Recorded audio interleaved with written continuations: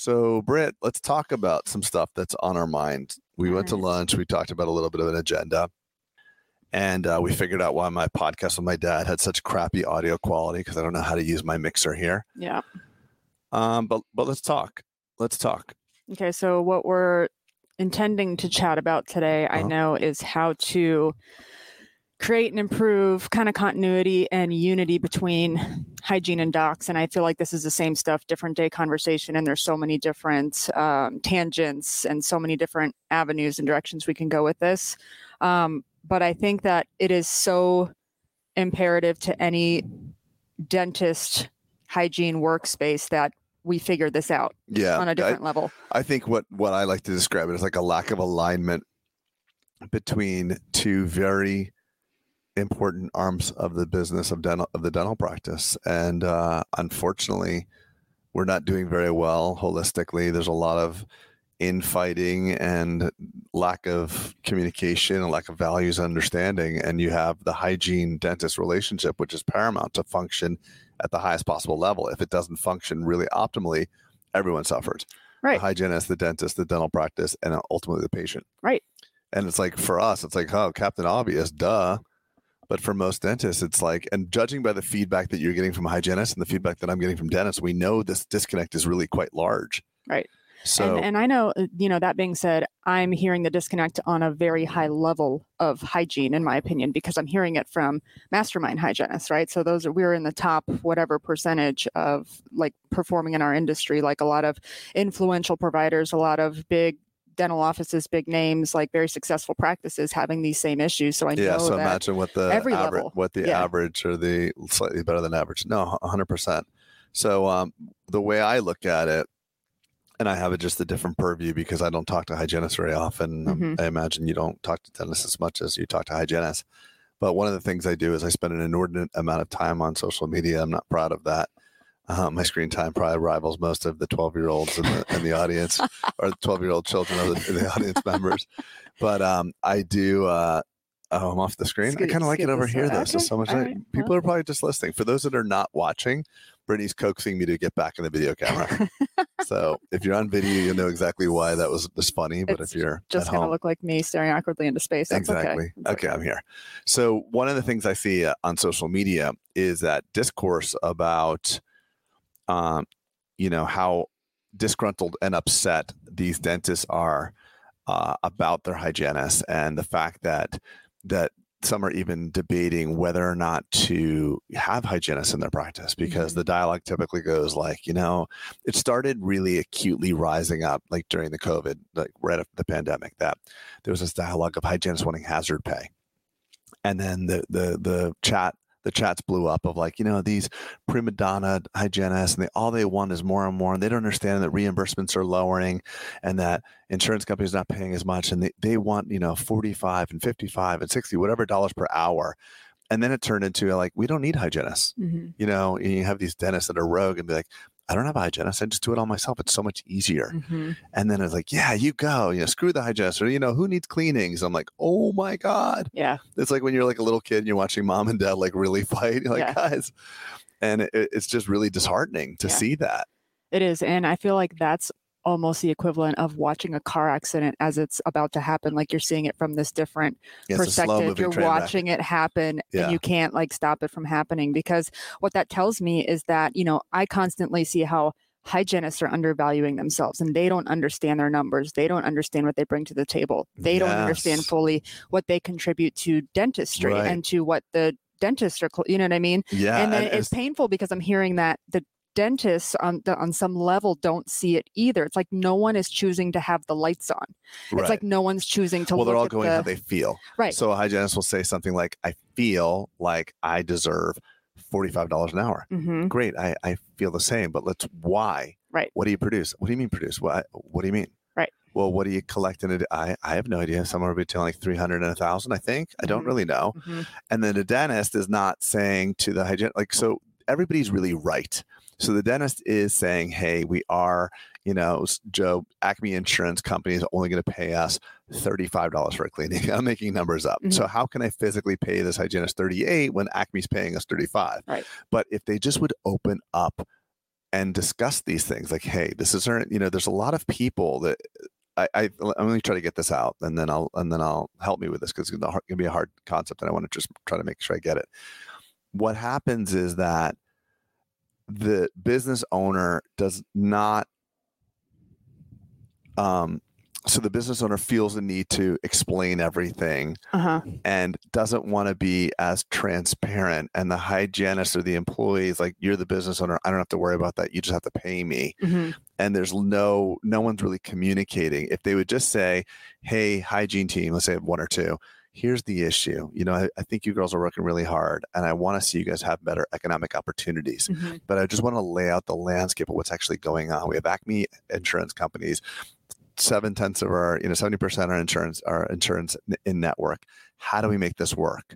Like, figure out something that works, not just for you. I want to have more economic opportunity for you, but how about you make it work and also make it work for the business, so that I'm not paying you from a decreasing amount of profit, that we can all do better. Right. And then let these kids, to which most hygienists will be like, it's not really, that's not my job. Right. Yeah, but you're working here. We have to. We own this business together. Both feeds us both. Right. And there are so many layers to this. I feel like there are so many layers to this conversation, because it's almost chicken or egg. Like, the hygienist is like, oh, that's not my job. Okay, it's not your job, but you're kind of shooting yourself in the foot by refusing to look at this part of the practice. This is common with all employee relationships. I feel like I'm working really hard. I feel like I should get this much money. And I think that's great. I think there's nothing wrong with having a strong sense of self-worth. And I would rather someone look me in the eye and be like, I am worth all this money, versus like, I think I can, like, devalue themselves. Because the first step with an empowered employee is having self-worth. Right. And that's hard to teach. So I actually like when people come in like, I'm worth this. But then, like, you have to backfill it in with the mechanics of the business. And I think that there's no honest conversations. There's very few honest conversations going on. And in fact, what compounds it, and then I'm going to stop talking because I'm talking a lot, is the dialogue of dentists, and they frequently say this, I just don't think that a hygienist should make, let's call it $50 an hour. And we know that there's hygienists in this office that blow that away consistently on an average. And it doesn't matter to any of us, because we know that the compensation structure we formulated, it won't hurt the business. What would hurt the business is a guaranteed $22 an hour for a hygienist that literally twiddles her thumbs all day. That could be the most expensive hygienist we've ever had. A guaranteed $22 an hour versus a $55 an hour, $65 high performer. Right? Right. And that's just like, I hope that sinks into everybody like that. So your dollars that are spent could be expensive or cheap. Even if it's more money, it could be cheap, because at the end of the day, if they're doing a great job and they're making revenue, why do you care? Right. It's like complaining that your real estate broker is getting too much commissions. No, they're getting that because they brought in that much sales. Right. And then I'll stop and let you unpack where we are so far. You can't look at the black and white numbers of the situation, because anyone doing that is, one, limiting the practice significantly. And two, like, none of us went to business school, but you don't have to understand, like, this percentage of this amount of collections equals this much for the practice and this much for the employee getting paid. Right. So, and a percentage is a percentage. It doesn't break. Right. So it's funny how human psychology is. If I told you to write, like, if there was incremental profit coming to you, brand new money you've never seen before, but you agreed to pay me 40% of it. The first time we made $100, you'd be like, $60? That's awesome. 40 for you, 60 for me, amazing. But then as time goes on and the commission checks are running in, and you all of a sudden are paying me $5,000 and $7,000, it might start to bother you. Why am I giving $7,000 a month away? Yeah. But you have to remember, this was a brand new income stream. Right. And I think this human behavior, percentages bother people, and they should never bother. Absolute numbers mean nothing. Percentages in business mean everything. Right. If you're spending $50,000 a month on advertising, that's inconsequential, because it could be 1% of your gross or 40% of your gross. It's not the number. But unsophisticated business people attach to the number. Same thing with your hourly wage. It does not matter. I don't want a $25 an hour or $19 an hour hygienist. That brings in nothing, or actually can hurt the practice. Right. Well, going back to the dentists doing their own hygiene conversation, like, how much are they and I don't mean this to devalue hygienists. I just mean you went to dental school, you have the student loans, you're floating the practice costs and all the business things that go into that. And now you're doing hygiene instead of dentistry. Right. Like you're opting to do hygiene instead of dental procedures. Like what a loss. At that level, you're saying your highest and best use as a dentist. And I agree. That's a great point. But even more disturbing and greater loss to the practice is you don't have this mid-level provider enrolling, building relationships, and doing what they do best. So if we really want to talk about the truest value of the hygienist, one of the things that would not even make the top 3 would be the mechanical cleaning of the teeth. I really think if you really want to distill down like the top 3 greatest things that a hygienist can provide to add value to a practice, that means financial value and relationship value. It's maybe 3 is the cleaning of the teeth, but it's not 1 or 2 to me. Agreed. 100%. No, I think the value is 100% is in that people come back for us. Right. They come back for the relationship that we have, and they remember how we made them feel. They like the way that we clean their teeth, but it's more the relationship, and that's how and why they trust us to end up in your chair in the first place for their restorative treatment. Right. The perceived value. If you have this rock star hygienist, she will add value. And I actually look at the hygiene relationship more like a personal trainer, because you're meeting these people all the time. In not just in sickness. So they see us when they break a tooth. They see you when they're healthy. Hey, just got married. I'm doing this. How's everything going? Your gums look better. Using the PeriProtect. Good job. Like, these numbers are getting better. Like, it's like a coach. Yeah. You're never really done. And like, how am I doing? You're doing much better. And then we need to work on this. So it's a consulting role, and it feels good. And you're training people to be even more healthy. Yeah. All we do as dentists, shouldn't say all we do. That's a gross overstatement, but we oftentimes help people get unsick. Right. You just help them get optimally well. So that consulting long-term relationship is in my opinion, number 1. That's the number 1 thing.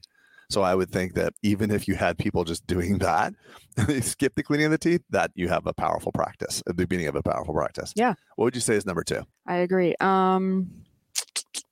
The ability to, I don't know if this is in the same stream. I don't think this is on the same stream as relationship. I think the ability to communicate and educate. Yes. And the reason, that's what I was going to say, Tim. The way I think of it is this. It's the ability to point out what's going on outside of the domain of hygiene in a way that's received far different than if the dentist says it. Unfortunately, people know compensation drives behavior. And invariably, when the dentist comes in and says, hey, I'm concerned about the wear in your teeth. I'm concerned about blah, blah, blah, blah, blah. You need X, Y, Z. They look at you and be like, does he need a new car? Right. Versus when you say, hey, I'm concerned about blah, blah, blah, blah, it actually hits a different sector of their brain. Right. This person's trying to help. And, even if you were compensated on dentistry, which you're not, and, and I don't really agree that that's a good model for hygienists, but having them have the confidence to discuss the disease process is what unlocks the ability of a hygiene department. Because, there are some dentists that are like, what dental school did you go to? Like, listen, I'm just talking about wear. You don't need to be a dentist to see that a 25-year-old girl who has lost 2 millimeters of enamel because of their wear, that's you need to be talking about that. Right.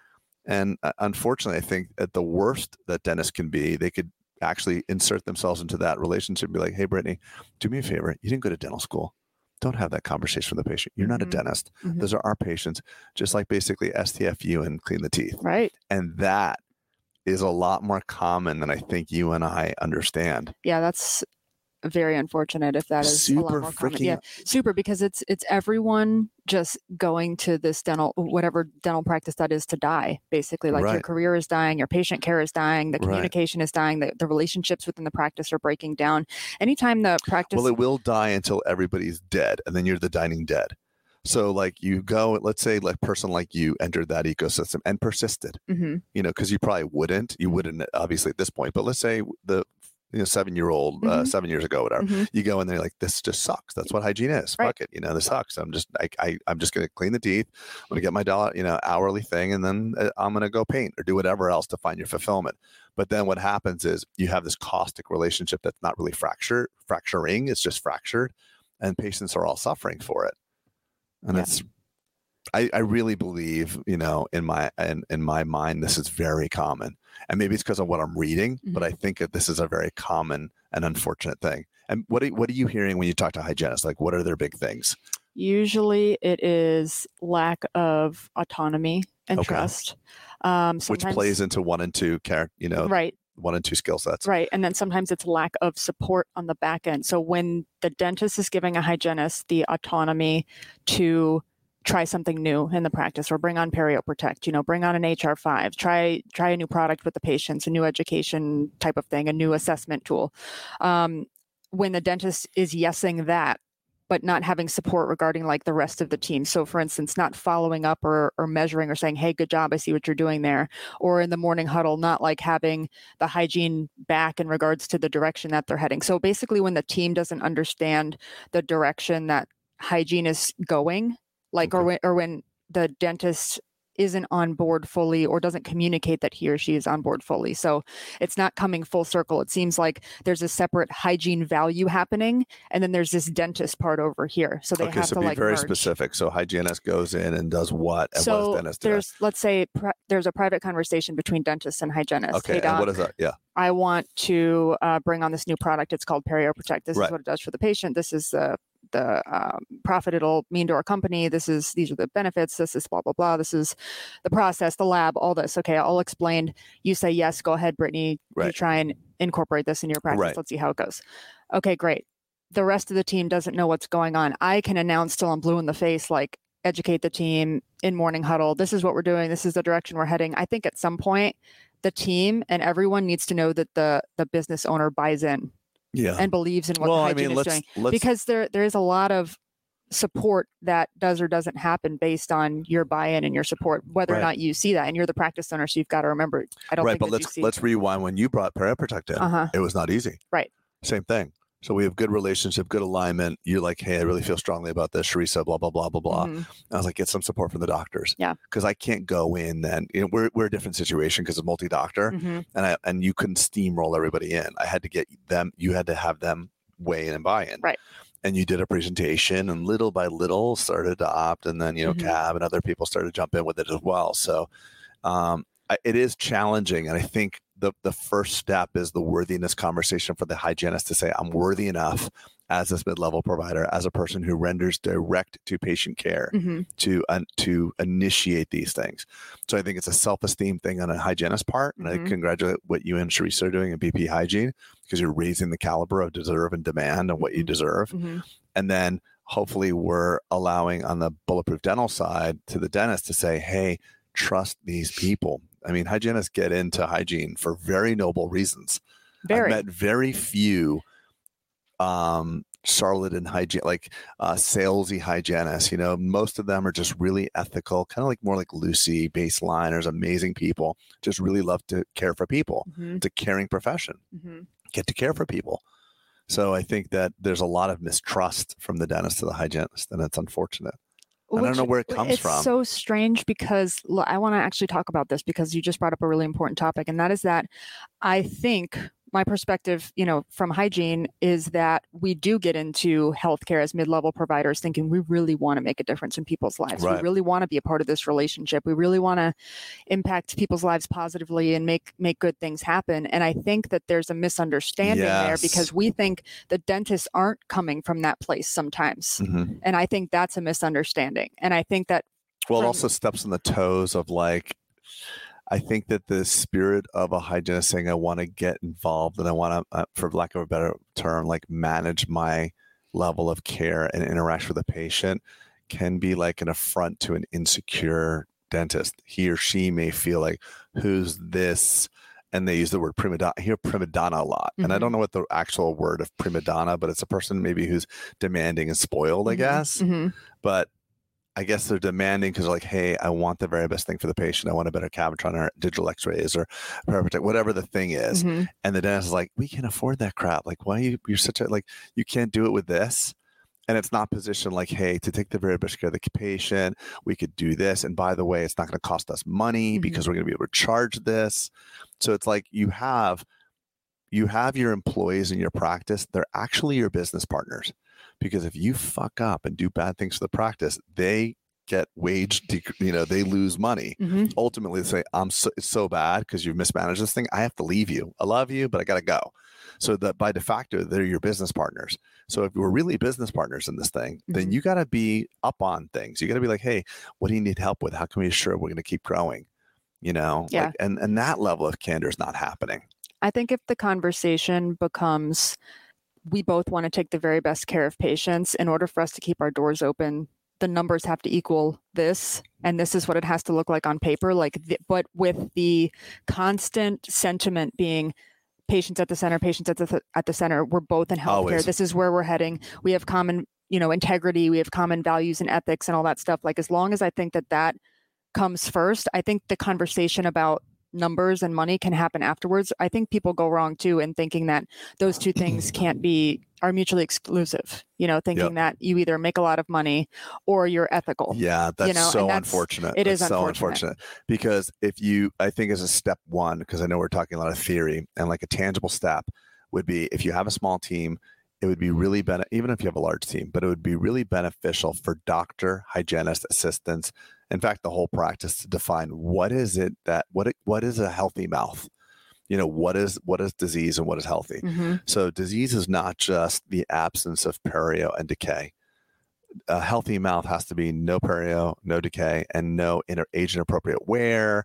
And what are you looking at? Because I think a lot of dentists are focused on like patchwork, like you broke a tooth, we'll fix the tooth and get out of here. But that's kind of like, could be, supervised neglect, because if you're seeing major wear and you got a 30-year-old girl and she's got or a 30-year-old man and they got major wear and they're headed for FMR, by the time they're my age, it's best to have those conversations. And unbeknownst to the hygienist, they may work in an environment like, oh, that guy's super money hungry. Why is he recommending orthodontics? The crowding doesn't bother her. She said the crowding doesn't bother her, but the dentist never explained to the hygienist, like, hey, those teeth are crowded and they're wearing improperly. Right. And this becomes conservative versus aggressive. Right. And what are we doing? And that's why dentistry is so hard, because we recommend here SRP and PerioProtect and maybe orthodontics to fix the crowded teeth, and they go somewhere else. You're fine. Right. You just need 2 Pro-Fees. Right. In 10 years, you'll need an FMR, and you can spend $80,000 and have gum surgery, and we'll do all this stuff. You just have a little cancer. Let's wait for it to spread. We'll take out your lungs. Right. Right. Versus like, and that's the, I want to say product market fit, because I'm using like terminology like who's the right avatar consumer for this product. But it's like, in business, you have to have a value market fit. Like, your values are all these things. And over time, we've adjusted to each other's values, but now we have a very uniform value system. So either you fit in here or you don't fit at all. It's very binary.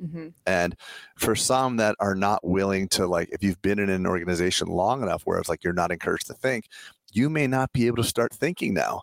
You may not want to come in here and be like, well, what do I do? Is this SRP? Is this a Pro-Fee? Like, what do you think? What is in your hands? What do you see?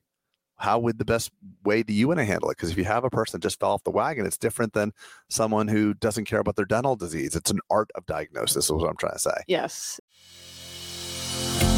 So, Peter, it is shocking to me how many people, one, have not actually heard about ERC, and two, have gotten the wrong information. And you and Trey being 2 of them. I mean, I consider you to be an epic business person. And when I talked about the employee retention credit to you, you were really dismissive of it. Like, no, I went through that. I got it. It was great. I got it. It was done. And even Trey just now, we were just talking to him on the last pod. He's like, yeah, I already, my accounting firm, they got it very little. They only got like 5 or 10 grand. So we know this is totally misunderstood. I was told I didn't qualify until I went to a specialist, and they're like, you absolutely qualify, and here's the number. And it almost startled me. Like, my jaw was off on the ground. I'm like, yeah, you don't believe it.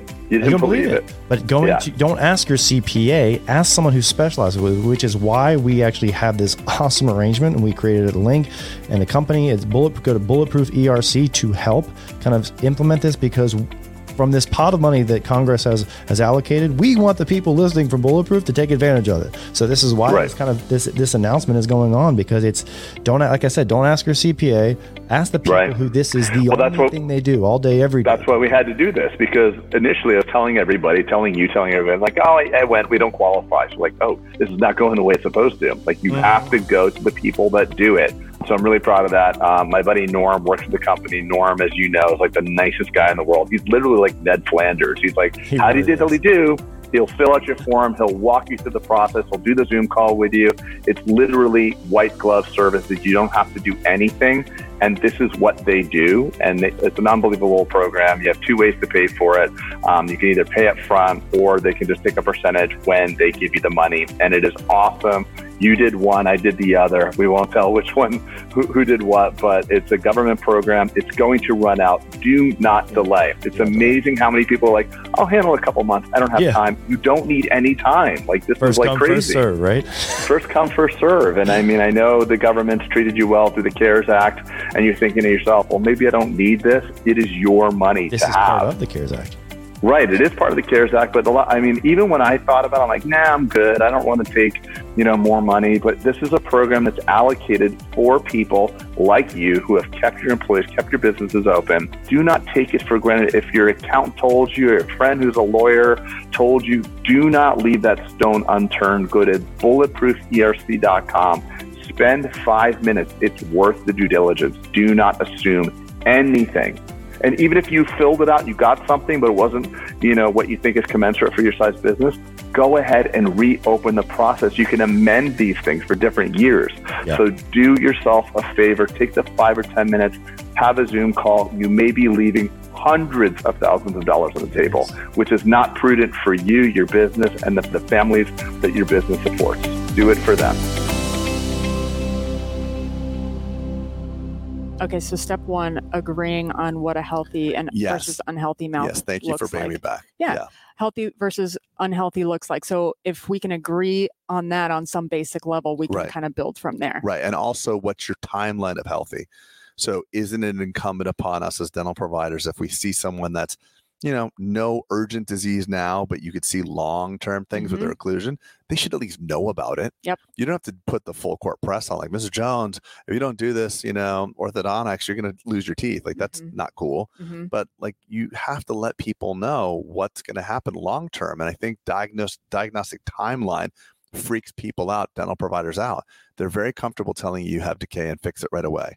But when it comes to long-term disease, they're like, don't worry, because you and I see it every day when we go into a room and talk to them about like their occlusion and they have wear and they're young. Consistently, those patients always say, like, no one's ever told me this before. How many times has someone told you that? It's because dental disease doesn't hurt until it's severe.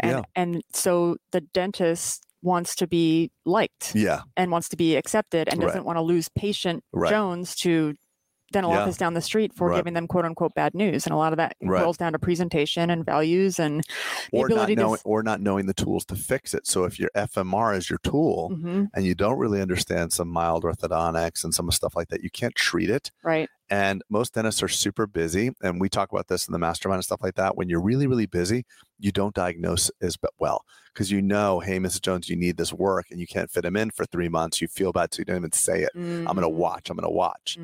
But then it's time to like get more chairs, get an associate, do something, because you can't limit your patient's dentistry and exposure to access to care because you can't fit them in. Right. And that business can't equal supervised neglect. Right. Yeah. Yeah, but I've been guilty of that, like running around clinically, like there's a problem here. I'm like, I just can't, like I can't. Right. That's a breaking point. Right. So it's unfortunate that these factors hit dentistry. Yeah. I think globally, in regards to pulling back to dentists and hygiene and like the misunderstanding, is there could just be a lot more transparency. And I wish that, this is in like a perfect world, waving the magic wand. I wish that there wasn't already this culture in the dental industry of like dentists first, hygienists, because at this point, I almost feel like we're at like a standoff of like, hygienist doesn't want to say what he or she really wants.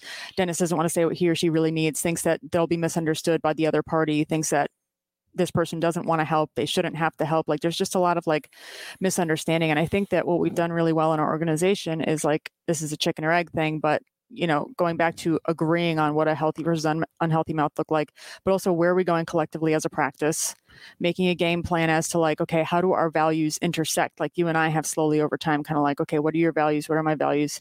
This is what patient care and patient treatment looks like. How do we make these things merge and continue going on in the right direction over and over and over again? And a lot of that has to do with checks and balances and systems that we've put into place and check back points, like our all day team meetings. We go back, we measure, we look, we pivot, but we all do it kind of collectively. Meetings, by the way, everyone. No, but what's funny is I don't know if I've ever told you this, but every time the meetings were about to happen, because things were tight economically. It took off a big chunk with this building. I was really scared. I was really actually scared. I think you know that. But those all-day team meetings, I'd actually think of how much they cost. Mm-hmm. So like I think they were like 10 grand. Like you know what I mean? Like if you think about the amount of overhead and staff and stuff like that, not just shutting down production, but the actual payment. Right. And it would freak me out, but I'd always power through. I'd always power through. Like, this is important to invest in the team. But look at how many thousands of hours. Holy shit. Mm-hmm. Thousands of hours. And I can't even begin to contemplate how exponential that's been, though, and what that's equaled even in an income sense on the other side, because the whole team gets it. Right. And from the first phone call, everyone is contributing to the success of closing this treatment plan. You know what I mean? So what does that equal on the other side? You can't measure it. That's what's tough about it. So proving this we're point an overnight success after 20 years. That's what happens. You do the same thing, hard, consistent work, but it's true. And it's hard at this point to think back, but thank God we have the mastermind and other people.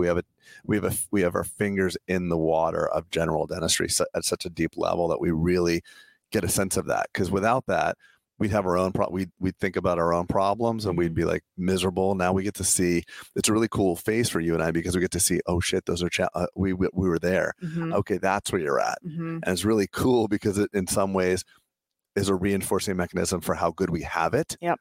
And because you get to see that, because without that, you don't have context, and we'd complain about all the stuff we have to complain about. Totally. And we do. Yeah. But it's I don't know where we're going with all this. But I'm having a really great time. Yeah, it's fun. But I do think that the all-day team meetings, vision, values, like there's just certain things. And now the funny thing is, and I don't want to get into too much detail, so I'll tell you a story without too much detail in it, because I don't want to out anybody. But we have a new treatment coordinator, brand new, and she's only been here like 6 weeks. Mm-hmm. And she comes to me like, I need to talk to you. There's a provider here that I'm concerned about not acting the way we are supposed to. I joined this practice because of the ethics and the values, and I'm concerned about this person. Mm-hmm. She's brand new, mm-hmm. but she's right. Mm. So it's so interesting, to see that, when people can sniff out a provider that's like, oh, it's my production for today. That freaks people out here. Right. Instantly you're not in the tribe. Right. Because we never talk about that. Mm-hmm. Some days you're scheduled for 600 and you're 2,000. How'd that happen? And sometimes it's 2,000 it falls apart, but who cares? We're all confident in what we do. Totally. But it's interesting that it can become tribal. And then it's like, for me personally, I was telling you this earlier, that a couple of months ago, I'm like, I need to pull back a little bit because it gives more space for people to grow, mm-hmm. which is interesting. Mm-hmm. And to show up as the person that they truly are. And for a lot of people, that equals more success, more autonomy, more thinking for themselves. And for some people, it's seeing their way out of the practice. Yeah. They're just being themselves and kind of heading in a different direction. And that it's all good, though. Yeah, it is. It's all okay. None of it is bad. It's just we've talked about everyone's on their best behavior around the boss. That's always true. It's fortunate and unfortunate. You could see the most pleasant part of everyone, but it's almost like they're always on the first date with you. Yeah. They're always interviewing with you, so that's why it's so good, because there's so many eyes. Yes. So I have 50 sets of eyes. So mm-hmm. you can be as nice as you want, mm-hmm. but if you kind of be like, hey, that person was really mean to me, you're like my family. Right. So I know immediately, and I know you really well. Mm-hmm. So it's like, they can't fool anybody, because everybody's a part of it. So that's what we've built. You'd be able, and I had 4 people come up to me. That's just one provider, by the way. So it wasn't just the new treatment coordinator, it was hygienists and blah, blah, blah, blah, blah. Yeah, it was that, there's so much redundancy. Mm-hmm. You can only build that when you have a strong family. That's what families do. That's human nature. We're tribal. We're meant to be part of that, family. That's what I think we're actually meant to be in an environment like that. And not to go further on this tangent, and I'll say one thing and then we can bring it back to something tangible. I do believe when I built the place and had the visions and all the vision for what it was going to be, I did think of it like a work family, really like a work family. And human beings, team is one thing that's really cool, a group of people organized around a specific task, mm-hmm. but community is even higher. It's a higher level of involvement. Mm-hmm. So we're not a group of people organized around a task. we're a community that's organized around a task. Meaning, like, if when the shit hit the fan, like it did during COVID, we were no longer working as dentistry, but like, hey, who needs this? Who needs what? What happened? I got this connection, and it was a real testament and a real pivotal point for us. It was a major inflection point, COVID, for all of us. Yeah. It was holistically, I'm not being cavalier. A lot of people had sickness and death, and it was scary. But for the business and for what we created, it turned us into another level. I agree with that, because even the decision of almost the entire team to be on Facebook and do morning huddles every day, like, speaks volumes about no one was being paid. Everybody was fired. Right. Just to be clear, like, what was the Facebook meeting for? We didn't have either a place to work or any income. Yeah. And it just showed that when you strip it all away, this is a community. Because if it was a team, group of people organized in the task, once the task is gone, the team disbands. Soccer teams don't hang out and have reunions. I mean, maybe they do. I don't know. I think they do. I can't do sports analogies. So last night at the doctor's meeting, Dr. Sheik was like, listen, this is like the Yankees. And I'm like, is that a good thing or a bad thing? Because I don't know if they suck or they're great. I don't follow No, baseball. it's great. They were trying to say, like, this is like, the doctors who find themselves in this practice are at the highest level. Oh, I see. Okay. And it's intimidating. It's hard. And it's not for everybody. Yeah. So, but I do love when people come in, though, with the perspective that you were describing earlier of just like where we are able to see now, and when the shit's hit the fan so many times, when other people come from other practices and they've had similar experiences or that experience on some level, then they come here. Like, I'm thinking Dr. Santos, who says all the time, like, wow, what a amazing workplace you have. What a unique culture. I'm so grateful to be here, because he's seen all the shit that. But this is also an interesting thing. He values these things. So one man's trash is another man's treasure. And to think that just because he likes it or you like it or I like it, there are many people who are like, F that. Like, I don't want, like, what do you mean I have to be nice to the hygienist? What do you know, that's a hygienist. Like I'm a doctor. Yeah. So we can't sit here and pat ourselves on the back. It's just very unique. That to me is just a human disconnect, though, because I don't care. But it doesn't matter. They've built something for themselves that human beings are very tricky. Yeah. I mean, there's some people who vehemently hate Starbucks and only go Dunkin', and they're very different businesses. I mean, Popeyes and Chick-fil-A both sell fried chicken. Right. But the Chick-fil-A consumer, the Chick-fil-A person who works at Chick-fil-A would be different than Popeyes. When you go in there, it's different. Some people hate Chick-fil-A. And so, you know what I mean? So it's we can't just sit here and say, so I'm agnostic to the idea that if you don't like it anymore, when people used to not like it used to bother me, and I'd try to sell you on it, which makes it all 10 times worse, by the way. It's like, you've dated people. I had girlfriends before my wife, and it was just like, it just didn't work. Yeah. And trying to make it work, trying to fit the round peg in the square hole. Yeah. So I think it's just cool for Santos. And I was very adamant about Santos specifically because I love him. He's got a great reputation in the community. And I just said, I think this would be really great for you. I just don't know.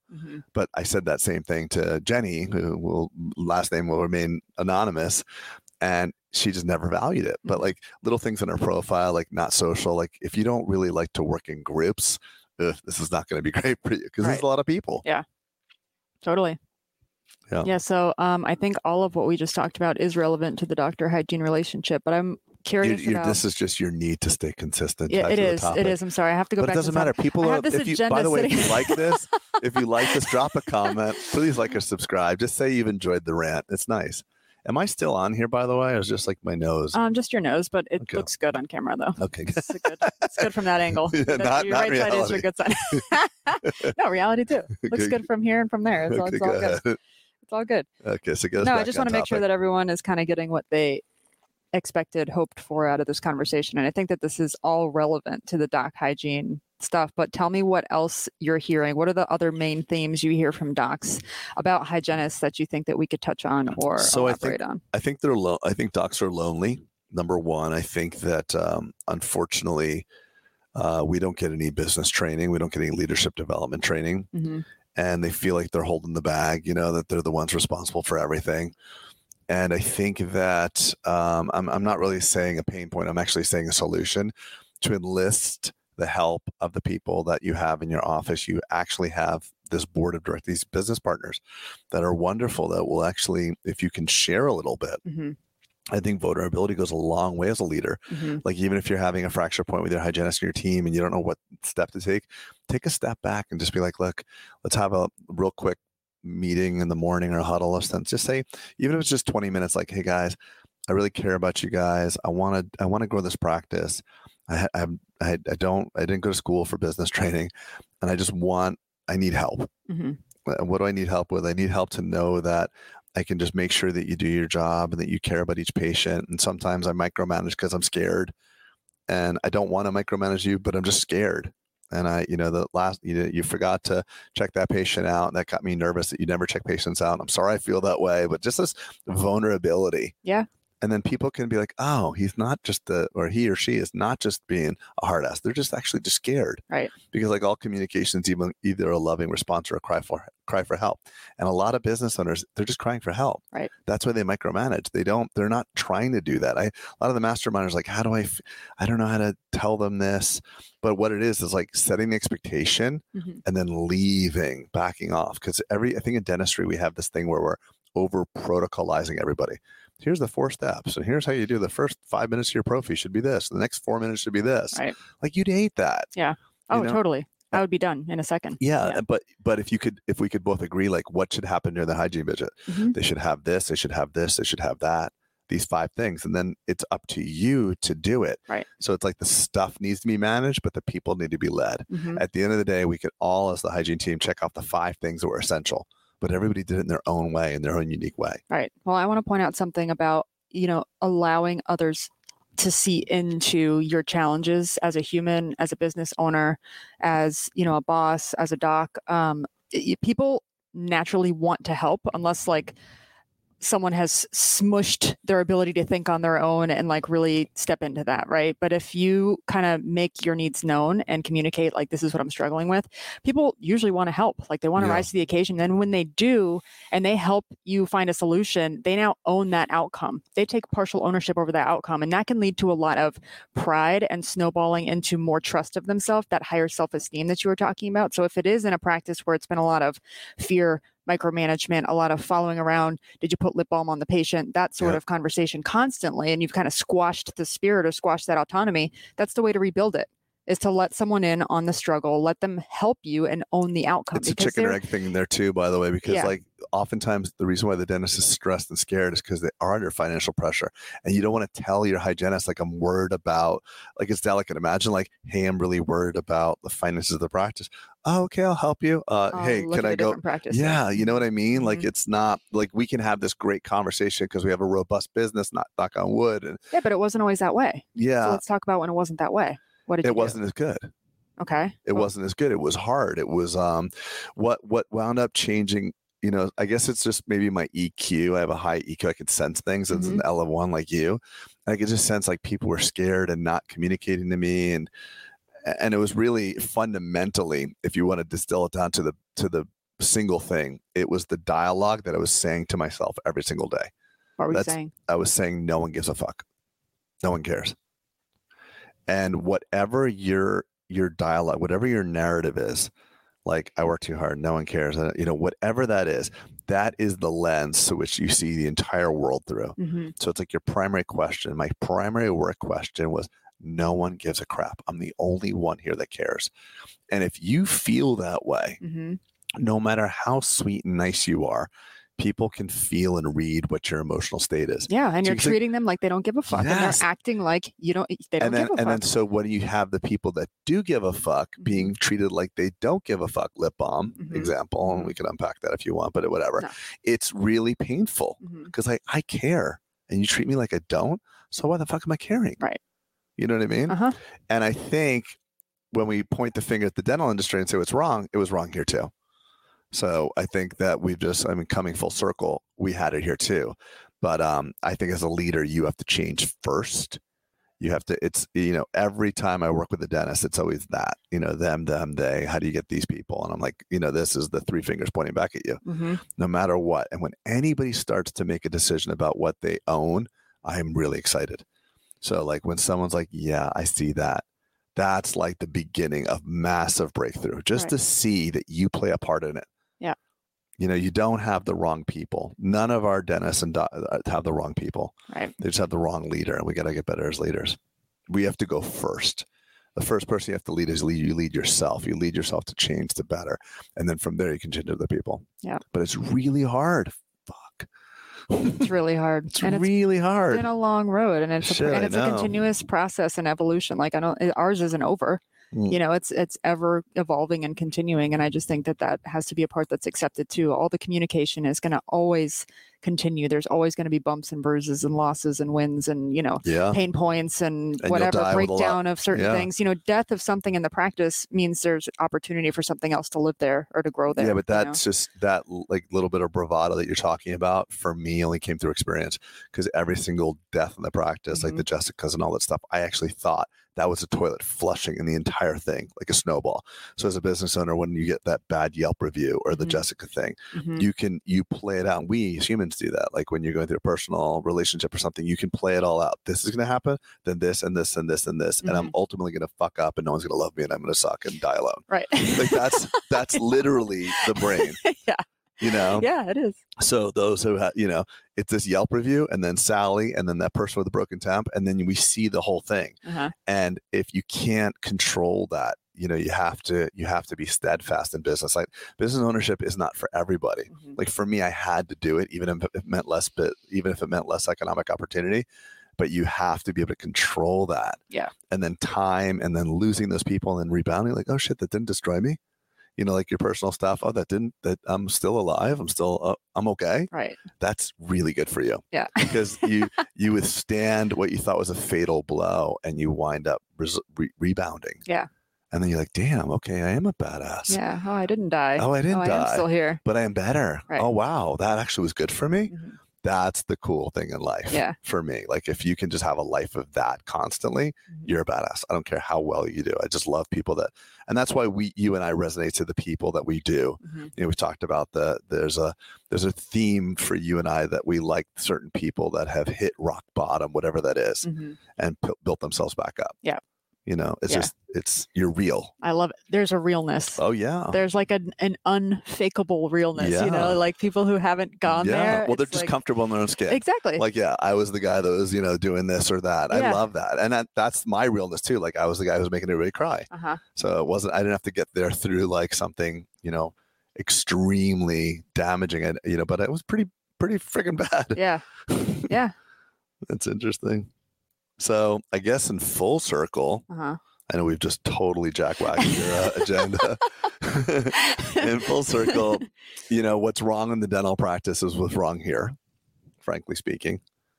So we're sitting here pointing the finger outward. We have to point our finger back at ourselves. How did we get through it, I think is what we're saying here. Mhm. So it happened here as well. I think open communication, a little bit of humbling, a little bit of failure, getting alignment about what we really want and what we see, having the wrong people here so that we redefined that doesn't fit. What was it about that provider, that person that doesn't fit? A lot of the times, like even the early hygienists that you were when you were leadership and you fired a couple people, Mhm. it was hard for me and I just had to pull away Mhm. because I was like, they like sushi. Right. They got to be good. Right. Yeah, I know they like sushi, Dr. Yeah. C, but they're a freaking disaster. Yeah. I am going to step in here and fix this. Yeah. Remember? Yeah. Mm-hmm. It was hard. It was very hard. And I mean, knew if I would have not allowed it, because I could have steamrolled you, it would have just taken it would have taken the practice in an entirely different direction. I agree. Yeah, I agree. It's just different. You know, I'm on the ground level, and just like, you know, what the docs need, I know what the hygienists need, and I can see what's happening within the department and how it's killing rapport and how it's Yeah. killing morale and Mhm. how it was crushing production and other people's ability to speak up and the space that they had to be successful, and just the whole culture within the hygiene department was It's going in the wrong who's going to direction. protect the house Mhm. is what it is. It's like, Yeah. I'm going to protect the house. Yeah. Yeah, it's wild. It's wild. I guess it's basically, I'm just trying to distill it into some steps. People go to work and they're taught not to think. Mhm. So people that have been working long enough are like, you know, we're very responsible, resourceful in our own world. You go to work and you're like, well, boss man's going to tell me or boss woman's going to tell me. So let me just turn the brain off. Yeah. And so it's an unlearning of the worker to say like, okay, this is you're the business partner in this business. If it fucks up and you like it, it's close and you like working there, don't let it burn up. Don't let it burn to the ground. Mm-hmm. So that means you have to speak up, and it's hard conversations. And then the doctors need to pivot to say like, no, if you have good people, really make sure that you're aligned on the expectation of what you want, and then really, really get out of the way. And it's better for people to make errors and screw things up and then come back and align than scare people so bad that they never do anything again. Right. And if we've all agreed on, again, what does health look like? What does disease look like? What are the parameters around this? Then that is a safety net to give people autonomy. And it's a safety net for the practice. It's a safety net for you to say, this is where we are trying to go. Do we all agree? Yes. Okay, go ahead and get there. Really, like it's stepping away and saying like, here's some space for you to do that. I feel like that and then is the values integrated to that. So it's not just the clinical alignment, the values too, because then if you have some core values like honesty or integrity or ethics or taking the rigorous care of the patient, then you don't get in trouble why you did something, because as long as you had a why. So I did what I did, even though it was a bad outcome. I did what I did because I believed it was the right thing to do, integrity. I thought I was taking the very best care of the patient. Right. And like not versus like, I wasn't thinking. Yeah. I just did that. I let them, I gave them a $5,000 refund because I don't know, who cares? So like if you have key team members that are giving you good whys, they're engaged. They actually they're thinking while they're at work. Yeah. And they care. Let them mess up a few times. Yeah. And keep going with the whys. Because once you have that engaged team, that's when you have 50 pairs of eyes or 10 pairs of eyes because they're engaged. So you come in because you think no one cares. I'm not saying you, but to those that you micromanage because you think no one cares. People stop caring, and then you can't get rid of your job because no one cares except for you. So yeah. Wish it was that simple. What starts as survival instinct ends up as self-fulfilling prophecy. Yeah. For all of us. But and the funny thing is if you really are creative and look at what we're saying and then bring it to everything else, every relationship, those that enter into interpersonal relationships with the fear of like, I have friends that like every time they go out, their wives are like, where are you? What are you doing? Are you cheating? Like, I'm like, bro, do you cheat? Like, never in my life. I'm like, and then it drives people. So it's our fears that color the outcome. And I think that if you can't control your fears, you're going to have a really bad life. Agreed. Whether you're a dentist or a hygienist. Yeah. So you're always trying to bring it to something else. I won't air this one for you. No, we have to air it. I've enjoyed this. I know it's just so funny. You're trying to make it relevant. The only thing that would have made it better is some wine and stuff. Why do you need wine? We had coffee. It's not need. Okay, but why would it be better? I enjoy. You know what the thing is? If you had wine right now, you'd think you were better, but you weren't. You're like, damn, I'm good. It's true. But you're good without it. Yeah, I know. I think that's so. You're gonna have wine tonight. It's our Christmas party, our holiday party tonight. True story. True story. All right, you want to make it one more push to make sure that's really done the dental thing? I hope that this hygienist and dentist have spoken to all of your wants and needs, and we've lived up to your expectations for this podcast. Thank you so much for being here. I've really enjoyed this time with you as always. Likewise, and thanks for making the time. Yes, sir. See us on the Bulletproof Hygiene podcast, the Bulletproof Dental podcast, and most importantly, Summit tickets are coming out soon, by the way. Yep. August 2023. August 2023. August 11th and 12th at the Wynn. You know how badass that is? Las Vegas. Do you know how badass the Wynn is, though? I don't. Let me tell you. Let me just do a little bit of promotion for you. So the Wynn right now, if you were to book a hotel room at the Wynn today, 6 months before, or whatever, no, 8 months before, I'm sorry, it is $750 a night to stay at the Wynn. And it's actually worth that. It's that fancy and that nice. But we've negotiated a room block through Bulletproof Summit for $200 a night. Oh, crap. So that's like what the La Quinta costs. Wow. Or that's like a nice La Quinta. No, that's a standard that's La Quinta? a shitty La Quinta. No, everything's expensive now. The point I'm trying to make, don't try to steal I'm sorry. The Wynn, back to the Wynn. The Wynn is a badass hotel, and we have this thing because we want to bring the teams. So it's like if you bring 10 people, you get 10% off. You bring 20, you get 20. You bring 30, you get 30 off. So we're really incentivizing it so you can bring your entire team, because we won't fix any of the stuff we're talking about now and that's another thing. And just to add like one last point, dentists and hygienists don't educate together. They socialize together. They go on the booze cruise type CE thing, and I'll get drunk, but no one learns anything. So there's no event outside of what we created that brings hygienists and dentists together and then actually has some strategy, because we're all learning in separate domains. Right. And that's really unfortunate. And my hope actually is that we get more competition, because if other people start doing what we're doing, it'll help dentistry. There you go. We'll have competition, but it would help dentistry. That's what it's all about. Yep. All right. So I'll see you in Vegas. All right. See you then. But I'll see you before. I'll see you tonight too. Yeah, I'll see you tomorrow. Thanks everybody for listening. Bye. Have a great week. Take care.